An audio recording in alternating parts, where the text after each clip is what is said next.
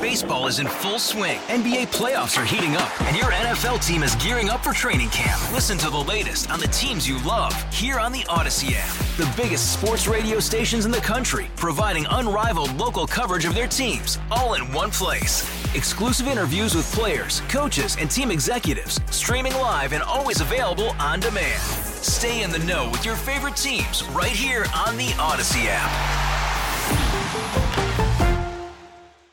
My high-top shoes and my hair piled high up on my head. I went to lose a jolly hour on the trolley and lost my heart instead. Good morning. It is time to talk with Johnny Rabbit. We're going to be talking about songs from St. Louis. Yes, we are, Scott.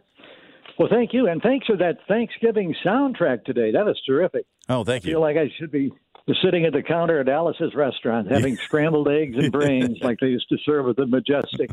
Well, anyway, here I am. And I got to thank all our KMOX listeners for tuning in, too. I'm told we're even going to have a couple from Kanab, Utah, wherever the heck that is, listening today.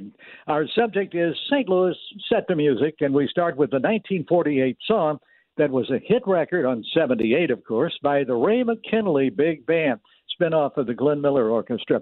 Then, for some strange reason, the song was featured by vocalist Peggy King in the 1955 movie Abbott and Costello Meet the Mummy. I have no idea why. Maybe the Mummy was from here. It was also recorded by people as varied as Tom Jones and Chuck Berry. The song, You Came a Long Way from St. Louis, but baby, you still got a long way to go. Shows up quite often in different albums. There are a lot of versions of it. Speaking of Chuck, his best remembered hit that references St. Louis is Back in the USA, with the lyric, oh, well, I feel so good today. We touched ground on an international runway, jet-propelled back home from over the seas to the USA.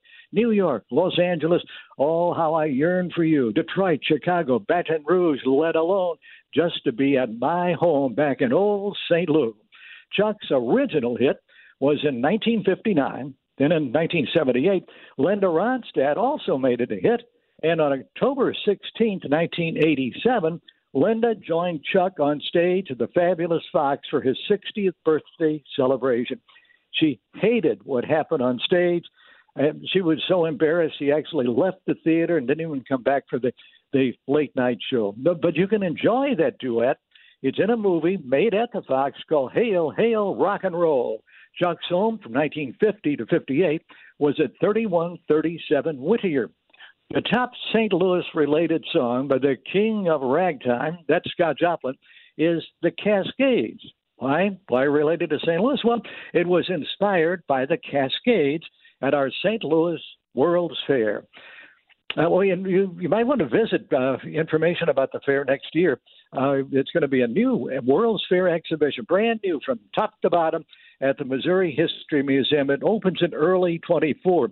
An organization you might want to join if you're really a World's Fair fan is the St. Louis World's Fair Society, a really very active group.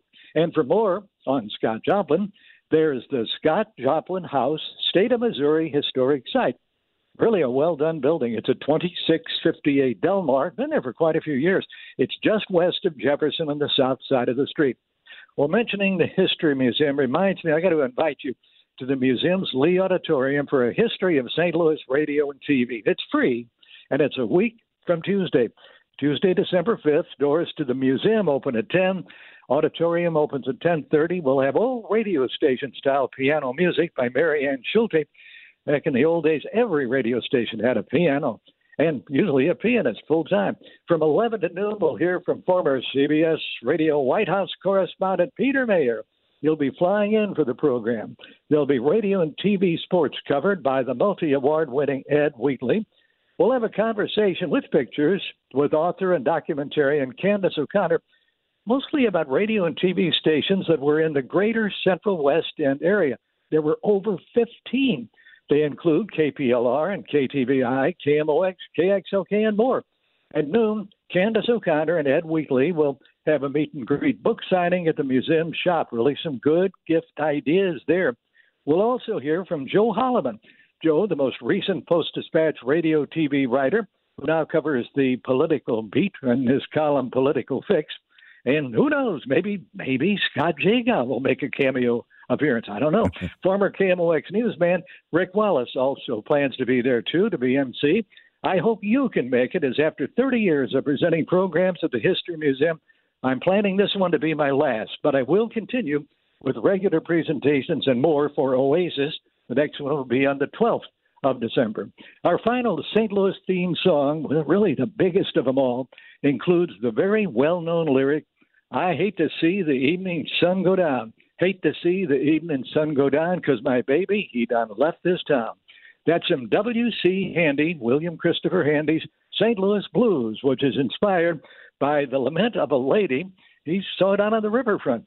And she was really down and out, and he was too at the time. And he kept her thoughts in his mind and finally wrote St. Louis Blues in 1914. And it became the second most recorded song in American music history. Stardust comes in at number one. Even Chuck Berry did it. But to many, the best version was by Louis Armstrong with an orchestral arrangement by Leonard Bernstein. And you can find that if you can get documentaries on wherever you get documentaries, on the documentary Satchmo the Great. Gosh, look at our time. We didn't even get to Meet Me in St. Louis and so many other things like Get Your Kicks and Route 66. We'll have to do those sometime. We didn't even talk about the classical recording of Symphony for St. Louis by the Rome Philharmonic Orchestra. And there were songs like Arthur Pryor's St. Louis Rag. I don't remember. It was in 1904. Wes Osman had a big hit called the St. Louis Tickle from 1906. And Emmett Miller, he was a minstrel yodeler who in the 20s did Ghost of the St. Louis Blues that was redone by Leon Redbone in 1975. Gosh, we may not even have. Well, I think we've got enough time. Let's see if Scott Joplin can sing a little of the St. Louis Blues for us. I don't know. Maybe he can. Well, we'll find out right now. And also find out what's going on KMOX. Now, let's go back to the studio and Scott Joplin. Thank you, Johnny. I am not going to sing, though. You don't want that. Nobody wants that.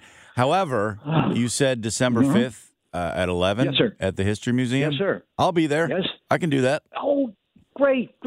People will be so excited and thrilled. They'll dance, they'll sing. Oh, well, it'll be fun. You'll have a great time. We'll talk more about that. Yeah, sounds Thank great. you for doing it. Yeah. Thanks, Johnny. Bye-bye. Thanks. Hey, Rob Bradford here. I have set out on a mission with my good friends at FanDuel to prove what I have known for some time. Baseball isn't boring. Now I have a daily podcast to prove it with some of the most notable people in the baseball world, screaming baseball isn't boring from the mountaintops, or at least agreeing to come on our show. Players, managers, GMs, and yes, even the commissioner of baseball, Rob Manfred. It has been a constant wave of baseball's most powerful voices. So join the revolution. Subscribe and soak in Baseball Isn't Boring. Listen on your Odyssey app or wherever you get your podcasts. You'll be glad you did.